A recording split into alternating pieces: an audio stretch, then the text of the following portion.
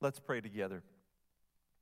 Most gracious Heavenly Father, as we come into this moment now where we open your word, speak to our hearts and challenge us, challenge our thinking, that you would transform our beliefs and our attitudes, that you would transform the way we live and act toward other people so that we may point more and more people to Jesus. And it's in his name that we pray. Amen. If you have your Bibles, I invite you to open them with me to Exodus chapter 34, which is the second book of the Bible, Genesis, Exodus chapter 34. When I was 4 days old, just a little infant, I was adopted. And if you were adopted or know somebody, you know that each person, the story is unique and individual. For some, there's a private adoption like mine where it was handled just through an attorney with my parents, but some were like maybe in a home or had an adoption that was an open one where the birth mother and the parents actually stayed in contact with the new family and they shared pictures and events throughout their lives. Mine was this private one, so I didn't have that experience. So as I grew up, I always had these questions of who is my birth mother and like what's the story? And what does she like and look like? And I grew up, and when I was 22 years old, I went to my parents and I said, hey, I'm really curious and I'd like to find some answers. And they're like, man, we are too. And they were just as curious as I was. And so they said, hey, call this man in Waxahachie. Here's the attorney. He handled your case. And so I called him up, and he's like, I've since retired, but I remember your case very well because I know your great uncle. He was my pharmacist. And so I'm going to give you his name. And so I called this guy. His name was David. And I was so nervous. And I called him, and we pieced together through all the details the attorney had given me that in the dates and the times and the hospitals and all this stuff that this was it. And I was so excited. Man, I was learning stuff that I had never heard. It was like mind blown, like of where my family had come from and all this. And so he said, I'm going to call your birth mother and see if she would like to talk to you. He called me back. He said, be by the phone at 7 o'clock tonight. The phone rang. I was so nervous. I picked it up. For the very first time, I heard my birth mother's voice. She and I, we wept and talked for about 2 hours as we told stories of our lives. And she said, I'm so glad you were able to be with a Christian family and music and go on. And she's like, I finished college and married, and I've got 4 children, and now I've got a beautiful life. And so it was amazing how God worked it out. And for the first time, I could hear her personality and her love and hear her speak. And I learned something very valuable at that time. It's a principle you might find if you're taking notes that says this: if you want to learn about a person, you can learn about them through another person and what they have to say. But better is to learn about a person from that person themselves. See, my eyes were opened as I got to hear her speak. And for all these years of these clouds were going away, and I had a brand new understanding of the situation. As we launch into this new year, 2021, we're in a new series called Focus. And what our desire is, what our prayer is that we would grow to be refocused on the character of God and all that he has for us this year. Many times we get away from him and we're living life and we're in the chaos and the confusion and just the anger and all that we feel in the society, and we can get jaded. And God, where are you? Are you even paying attention to what's going on? What are you doing? Are you punishing us with this? And this doesn't make any sense. And through our own experience, we begin to try to make an estimation of who God is. And we get away from the word, and he's calling us back to himself through this series and this year to say, I want you to look in Scripture and see what I've got to say about myself. And I want to remind you about my character. And so each week we're going to take this passage of Scripture that Pastor Tim launched us into last week out of Exodus 34, and we're going to break it down just one attribute at a time as we look at our Heavenly Father. And so I want to invite you to come back over this series because we're going to wrestle with some things that are maybe seem challenging, but it's going to show you the incredible depth and vastness of God's heart toward you, his people, as we refocus on him this year. And so as we get into Exodus 34. Let me give you just a little reminder of the backstory leading up to how we get to this scripture. If you remember, Moses led the children of Israel out of captivity of slavery, and they go through the Red Sea, and they're heading to the Promised Land. And God says, I'm going to give you 10 words, 10 commandments on the tablets of stone for you to live by. And so Moses, he goes up the mountain to go get the commandments. Remember, he's up there by himself, and God's giving them to him. And meanwhile, down below, the people get restless. They're like where's Moses? Did he leave? Is he coming back? And they're like, Aaron, they called out to Aaron, another leader, make us a golden calf that we can worship this. And so they start throwing a big party, and Moses comes down off the mountain. He's hearing singing. He's like, what is this? And he looks and he sees this revelry and sin and this idolatry, and he's so angry. He just throws those tablets and they crash on the ground. He's appalled, and he's just embarrassed before the Lord that God's people would do this.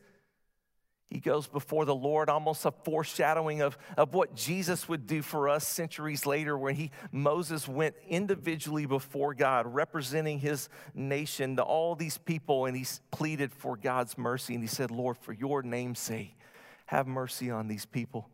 They're a stiff-necked people, but please show us some mercy. And so God said, okay, take 2.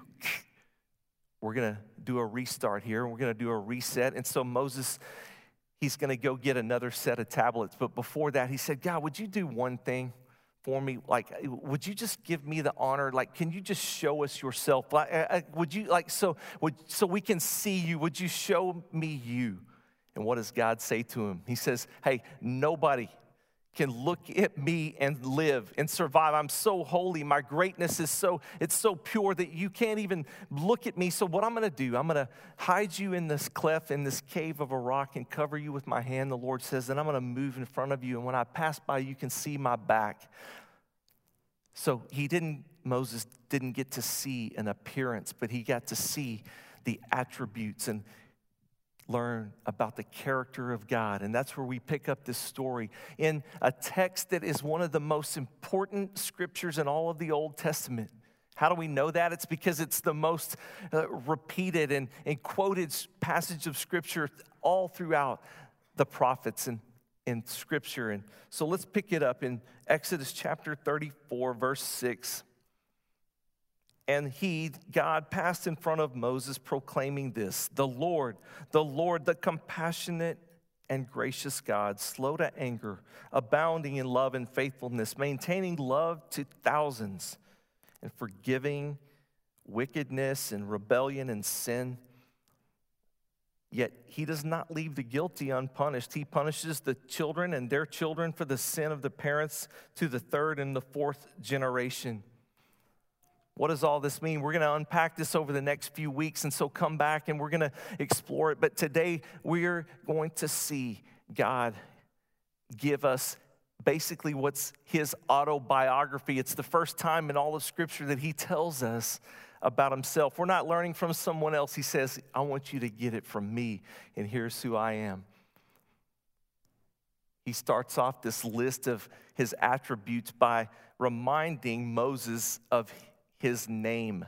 Remember back when he went to Pharaoh, Moses did, to say, let my people go. And God told him, I am who I am. And so we come to this passage, and God is reminding Moses of his name. Like when you go and you introduce yourself, or you meet somebody for the first time, or you're just getting reacquainted, you say, hi, and you give them your name. And that's what he's saying, I am Yahweh, Yahweh El. In the original language, and the word El is just an Old Testament, it's Elohim, a word for God, but where he's different is Yahweh. It's the Hebrew word for I am, the third person of the verb to be. God saying that I am, that I never wasn't. I was, I am, and I will be in the future. I am the self-sustaining God. I am the ever-present God. You, as my human creation, you depend on me, but I don't depend on you. I am. And God's saying that I am not the great I was. I'm not the great I used to be. I am the great I am right now, the ever-present God who is with you. You ever feel like, where are you, God? Have you abandoned us? What's going on in here? And your God says to you today, whatever situation you're in, he says, I am. I am in the midst of it, and I'm with you. And I'm the eternal God, and I never change. I've come to bring you peace. And he begins his list of attributes with this beautiful word. He says, I've come to show you that I am compassionate. Compassion. If you were going to write a resume about yourself and to show how great you are, you might not start with the word. You might say, hey, I'm powerful, I'm smart, look how mighty I am. But God, he's different. He says, I want you to know right off the bat that I am full of compassion. Why is that important? We get sometimes tripped up and we begin to think that God's angry with me. But he says, I am compassionate. This word compassion in the Hebrew language, rachem, is the word, it can also mean womb, like a mother's womb. And it symbolizes the protection of a mother, of an infant in its most vulnerable condition, this deep love and stirring and just a moving you deep inside of you, compassion of care for someone. And this is what God is trying to say, that I am stirred deeply inside of me as I consider you. It's an emotional word, a deep stirring. The word is used in another place in the Old Testament, and you might remember the story. You remember King Solomon, and he wrote Ecclesiastes, Song of Solomon. He was a great king, considered one of the wisest men of all time under the direction of the Holy Spirit's wisdom. One day, this king was presented with a dilemma, and he was out there, and he brought before him were two young mothers, and there was only one baby. And there was a dispute of whose child is this, and they were arguing and finally, no, it's mine, she stole it, it's mine. And they were like, Solomon, you got to resolve this thing. And so he prayed for wisdom. And then let's look at what happened in this story. In 1 Kings 3:26, it says, the woman whose son was alive. So the woman whose son it really was deeply moved out of love for her son and said to the king, please, my lord, give her the living baby and don't kill him, the baby. Solomon knew in that moment instantly that woman who just said that's the real mother. For no real mother would ever let her child be put to death. She would rather see the child go with the other lady and live. She had such a deep love and compassion, and it's the same word. God says that I value you and I care about you and I feel so deeply for you, my people. God throughout Scripture has been compared to a loving parent, and not just we call him Heavenly Father, but he's also got characteristics of a loving mother. Look what Isaiah says in chapter 49. He compares, this is actually God speaking to us and his people. He says, can a mother forget the baby at her breast and have no compassion on the child she has born? Though she may forget, God says, I will not forget you. Isn't that beautiful? Have you ever felt forgotten? Like, Lord, I'm over here and I've been praying and I just feel like you're not even paying attention to me. He says, no, I have not forgotten you. Like a mother who could never forget a child, neither will I forget your situation. He cares so deeply for you. And like a father cares for a child, listen to Psalm 103. He says, as a father has compassion on his children, so the Lord has compassion on those who fear him. A compassionate father, a deep stirring inside of you when you see pain and suffering. When my oldest son was a little baby. He suffered with asthma a lot and would have breathing problems. You know, if you've ever had to do the nebulizer treatments, you know, like so you got to get their airways open. And we would do these treatments, and we were young parents. And one night he was having a lot of struggling, and he was like retracting. And we were like, we ran him up to Arlington Memorial Hospital, the only one in this area. And we took him to the ER, and they were like, hey, calm down. He's going to be all right. We're going to give him a treatment, but we've got to start an IV in this little guy and get him some fluids. I'm like, wait a second, what? He's like a little tiny, how are you even going to do that? And like, well, we can't use like his wrist.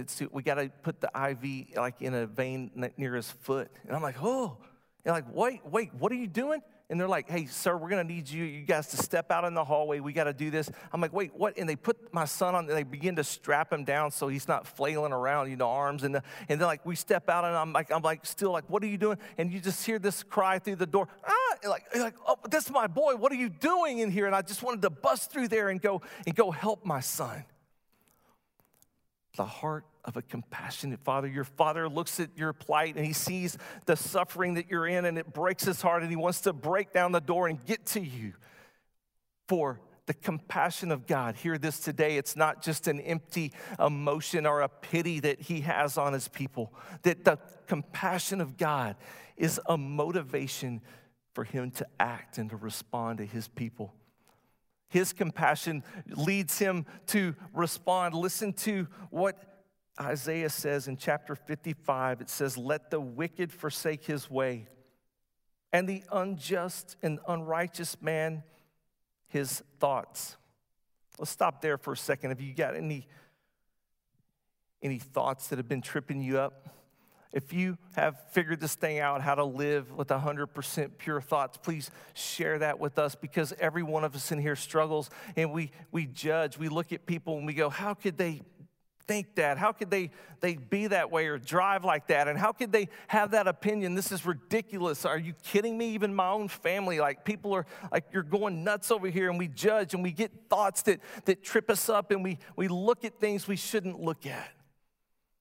But he says this, let him return to the Lord, that the Lord, he may have compassion on him, and to our God, for, look at this, he will abundantly pardon.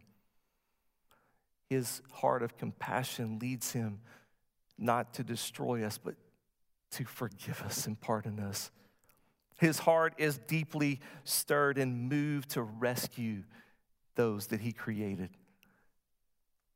As the centuries rolled by from the Old Testament and we get into the New Testament times, people had begun to get skewed in their mind of how to relate to God. If you can remember back, it was the religious system, the temple system, and all the sacrifices and all the laws.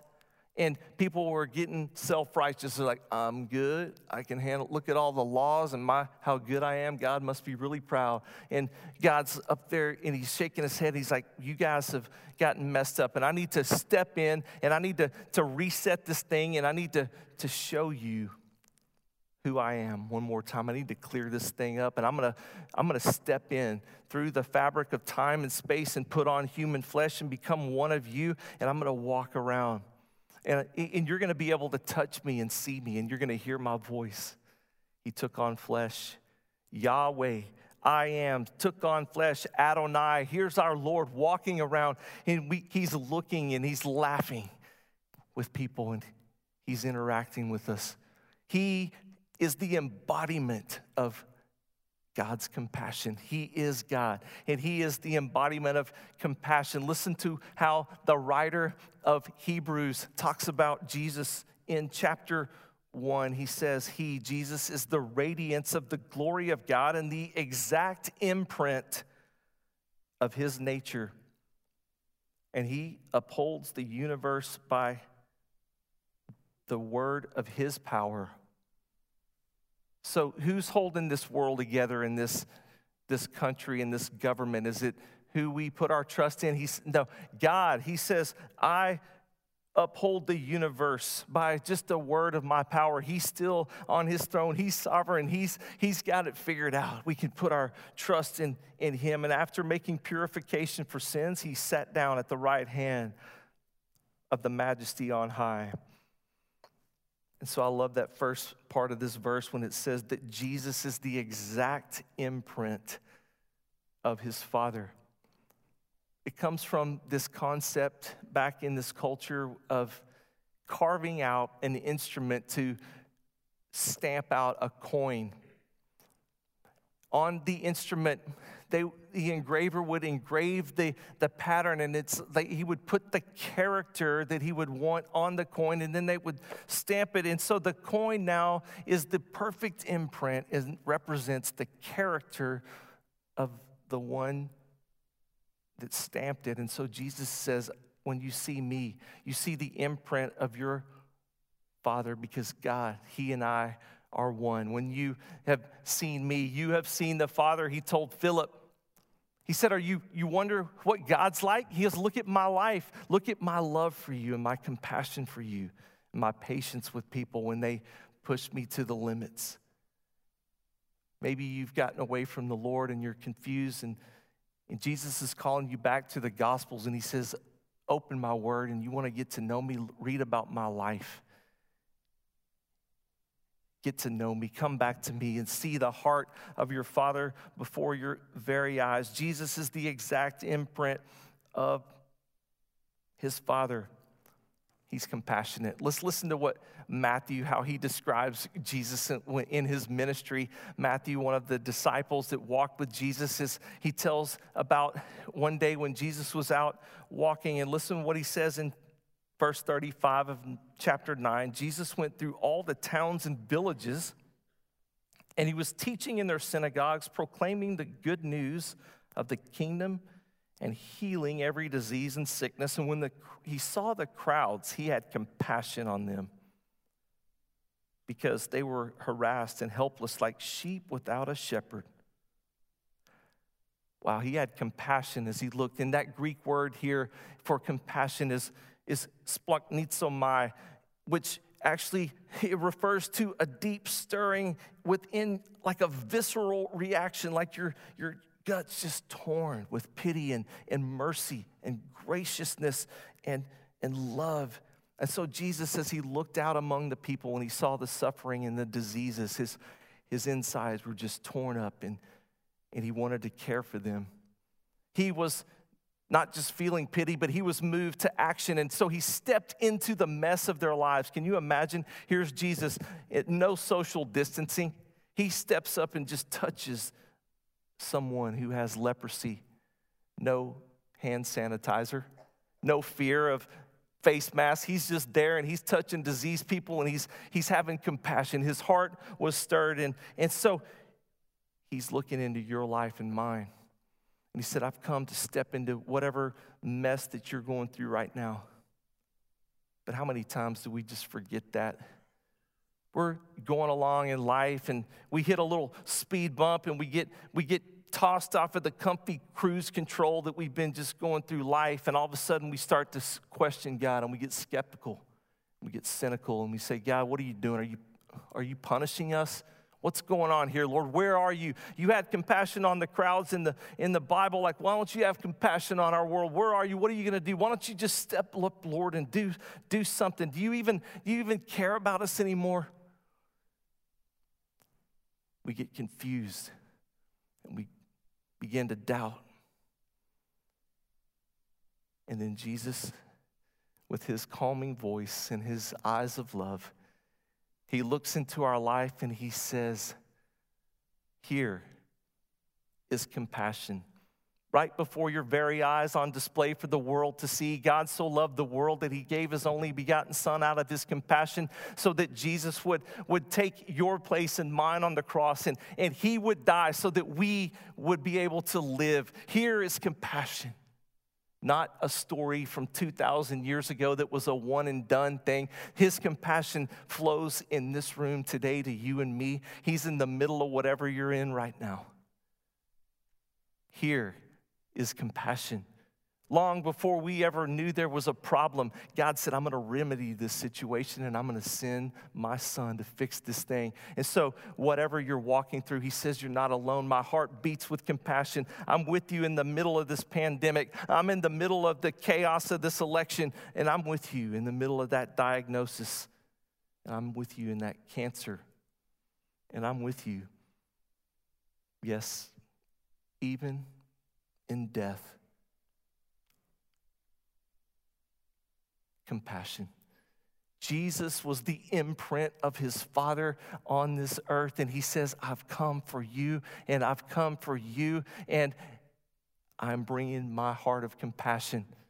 And then, you know what Luther said? He said about us, for those of us who are in Christ, who've been called into his family, who are children of God, Luther says, you are now little Christs. What does that mean? He says that you now, Christ has ascended into heaven, and so God is calling you and me. He said, I'm sending you out to be Christ to the world. And so I am compassionate, so now I'm calling you to take my compassion into a world that is so desperately needing it right now. Listen to what Paul tells us in Colossians chapter 3. He says, so as those who have been chosen of God, that's us who are in the faith in Christ, holy and beloved, put on a heart of compassion, bearing with one another and forgiving each other. How? Just as the Lord forgave you.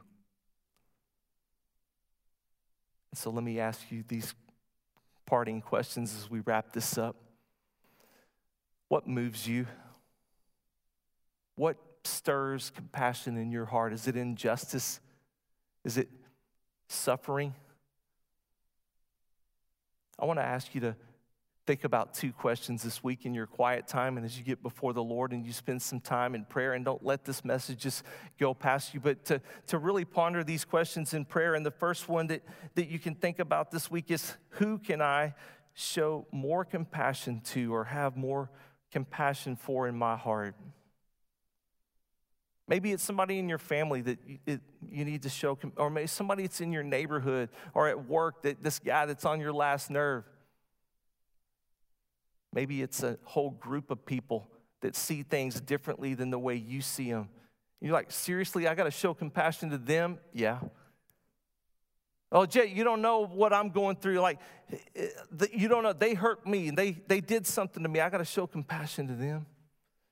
Well, hey, they did it to themselves.